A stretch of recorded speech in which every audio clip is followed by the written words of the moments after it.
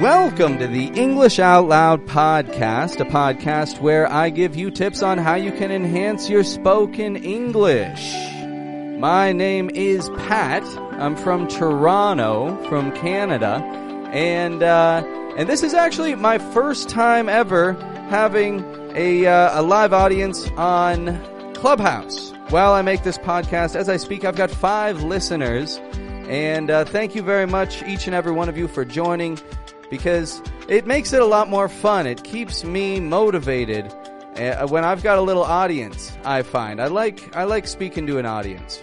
I'm good at it, maybe. That's for them to decide. Today I want to be talking all about the American R sound, the stressed American R sound to be exact.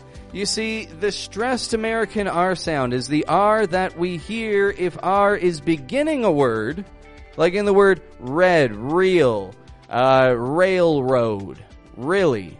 That's a stressed R sound. Just as well, R, when it is following a consonant, is going to be a stressed R. Like we hear this in the word tree, or the word great, great. A stressed R. In a previous episode, I talked a little bit about the unstressed R, which is the sound R. It's the sound that we get when R is not starting a syllable, but when R is coming after a vowel. And I'll get into that in more detail another time, but let's get into this stressed R stuff. So, as I mentioned, R starting a word. We want to focus very closely on this because you see, this sound, it actually employs your entire mouth. Your lips, your jaw, your tongue. Everything needs to be focused on to get this sound nice and clear. Not to mention, this is the most difficult sound in the American accent to learn. This is not one that you're going to get overnight. This is one that you're going to get, well, if you listen to this podcast again, you're going to get it. And actually also, if you do some practice exercises, such as my episode 53. How do you practice the R sound? You listen to that episode and you read along in the script, and you're going to have a fantastic R sound in no time. That's how you practice it. Now you see, in many languages, the difficulty of the R sound is tapping your tongue to the roof of your mouth. And if this is you want to really pay close attention to where your tongue's moving in your mouth when you're talking. You see, if you feel that the tip of your tongue goes up towards the roof of your mouth, you got to focus on pointing it down. You got to focus on keeping it out of the way. Otherwise, you're going to have that r kind of sound. And we, of course, want to avoid that if you want the American R. That sound isn't bad. It's not a bad sound in English by any means. However, if you don't want to make that anymore, well, here's how you do it. We got to stretch it out a little bit. We got to get a good feel for the R position, that R kind of mouth position.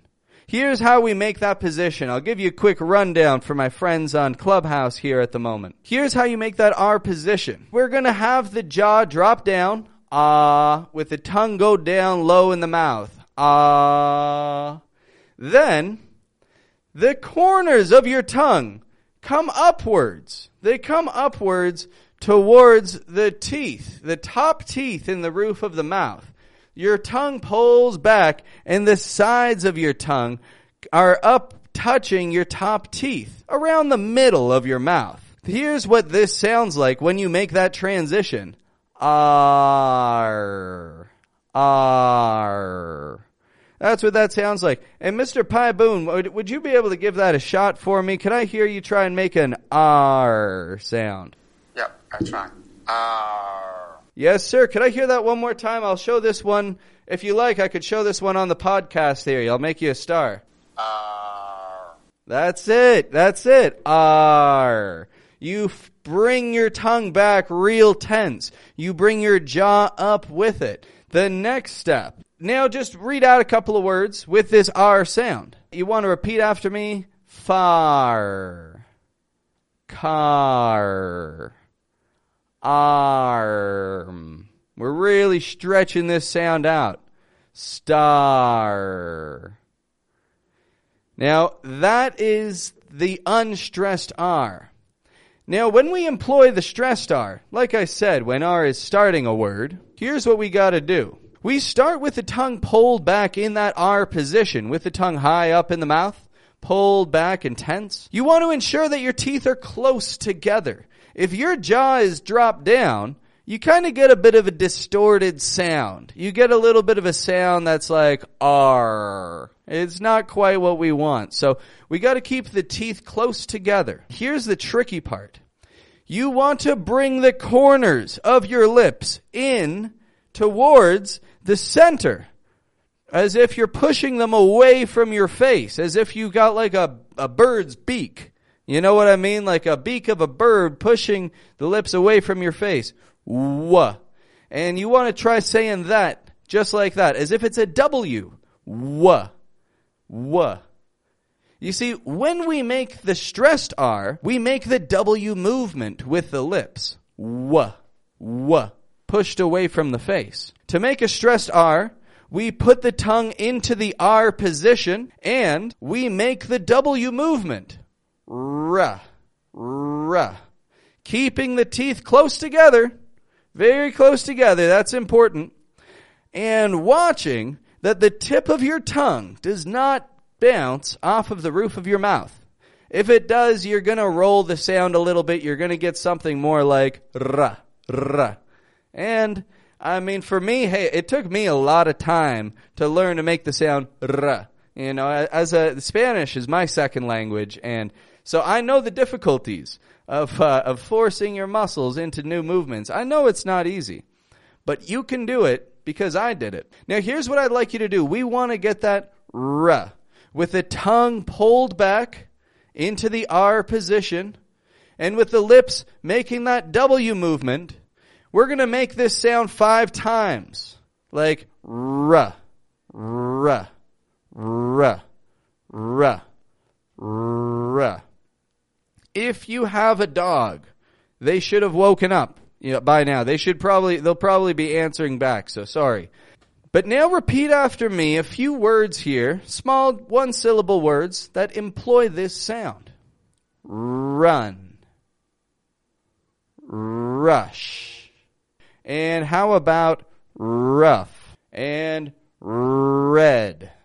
You see, that movement is one that you want to teach your muscles to do effortlessly. You want to repeat that movement many times, and that's what we're about to do right now, is repeat that movement so that you can make that effortlessly. Like I said, repeat these, just some quick phrases here that you could repeat after me now. Could I hear run away? Run away. Good. Get rest. Get rest. And Zeman, could I hear you try saying that as well? Get rest. Get rest. That's a good R. That's a good R sound. Well, I've got here some difficult sentences that I'm going to read out. What I'd like you to do is repeat them after me. All right. And Pai Boon, you as well. Well, if both of you could, actually, if you could mute, well, no, you could do it with the microphone. We'll do it one at a time. So could I hear road trip to Rhode Island? Road trip to Rhode Island. Very good. How about that, Pai Boon? Could I hear that? Road trip to Rhode Island. Very good. Sounding good. And could I hear I rode it? I rode it. That's a good R. Really stretching the lips out, holding that R position. R. Here's some tricky sentences with a lot of stressed R's that we want to take a look at. Ricky really has a great reason to reap rewards. There's a tricky one there. Read and write the right way before taking a right. And bring Rob's red book to read on the road. So all of those I will indeed have posted in the description of my podcast so that anybody who's interested can practice them. I like to always add in some idiomatic expressions before I wrap up any podcast because idiomatic expressions are extremely useful. When you use idiomatic expressions confidently, you show people that you are comfortable using metaphors. You're comfortable speaking in ways that may not make sense to people who don't understand that expression. For example, if you give someone a run for their money, there's a common expression. You know, people will say, hey, we didn't win, but we gave them a run for their money. That means that you're making somebody work hard to achieve something, working real hard to achieve something. You gave them a run for their money. Another one here, we'll say ruffled feathers. This means that people are offended by something. If there are ruffled feathers is literally referring to a bird. When a bird gets angry about something, you know, they ruffle their feathers. They make their feathers big and fat. That's how they show their displeasure. Well, that's what this idiom refers to. People being offended. So he ruffled feathers with his comments about the budget. Ruffled feathers. Real good idiom to keep in mind. One more that I'd like to bring up here before we wrap things up for today is bring to the table. Things that we offer, things that we contribute, are things that we bring to the table. And that's got that R, it's a stressed R after the B, bring. If somebody says, you know, let us know what you can bring to the table if you want to join in. That's like saying, let us know what you want to contribute. Let us know what you can offer, bring to the table.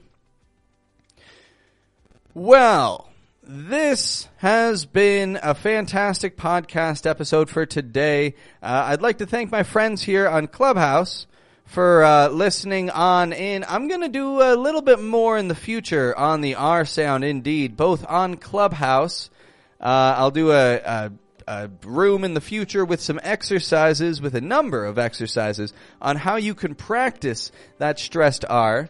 And I will also have this episode out for anybody who wants to re-listen to this stuff.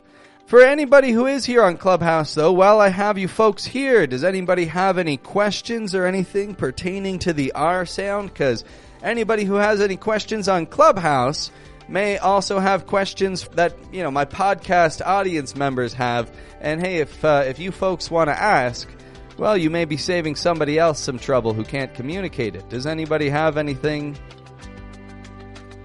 Well, I guess not today. No questions today. That's all right. I'll be back on later, and if anybody has any questions, feel free to let me know. Well, folks, enjoy your day. I know that we're all at different times of the day around here, so enjoy your day, enjoy your evening, enjoy your morning. I've had a fun time recording this podcast episode. I've got a few new listeners now, I hope.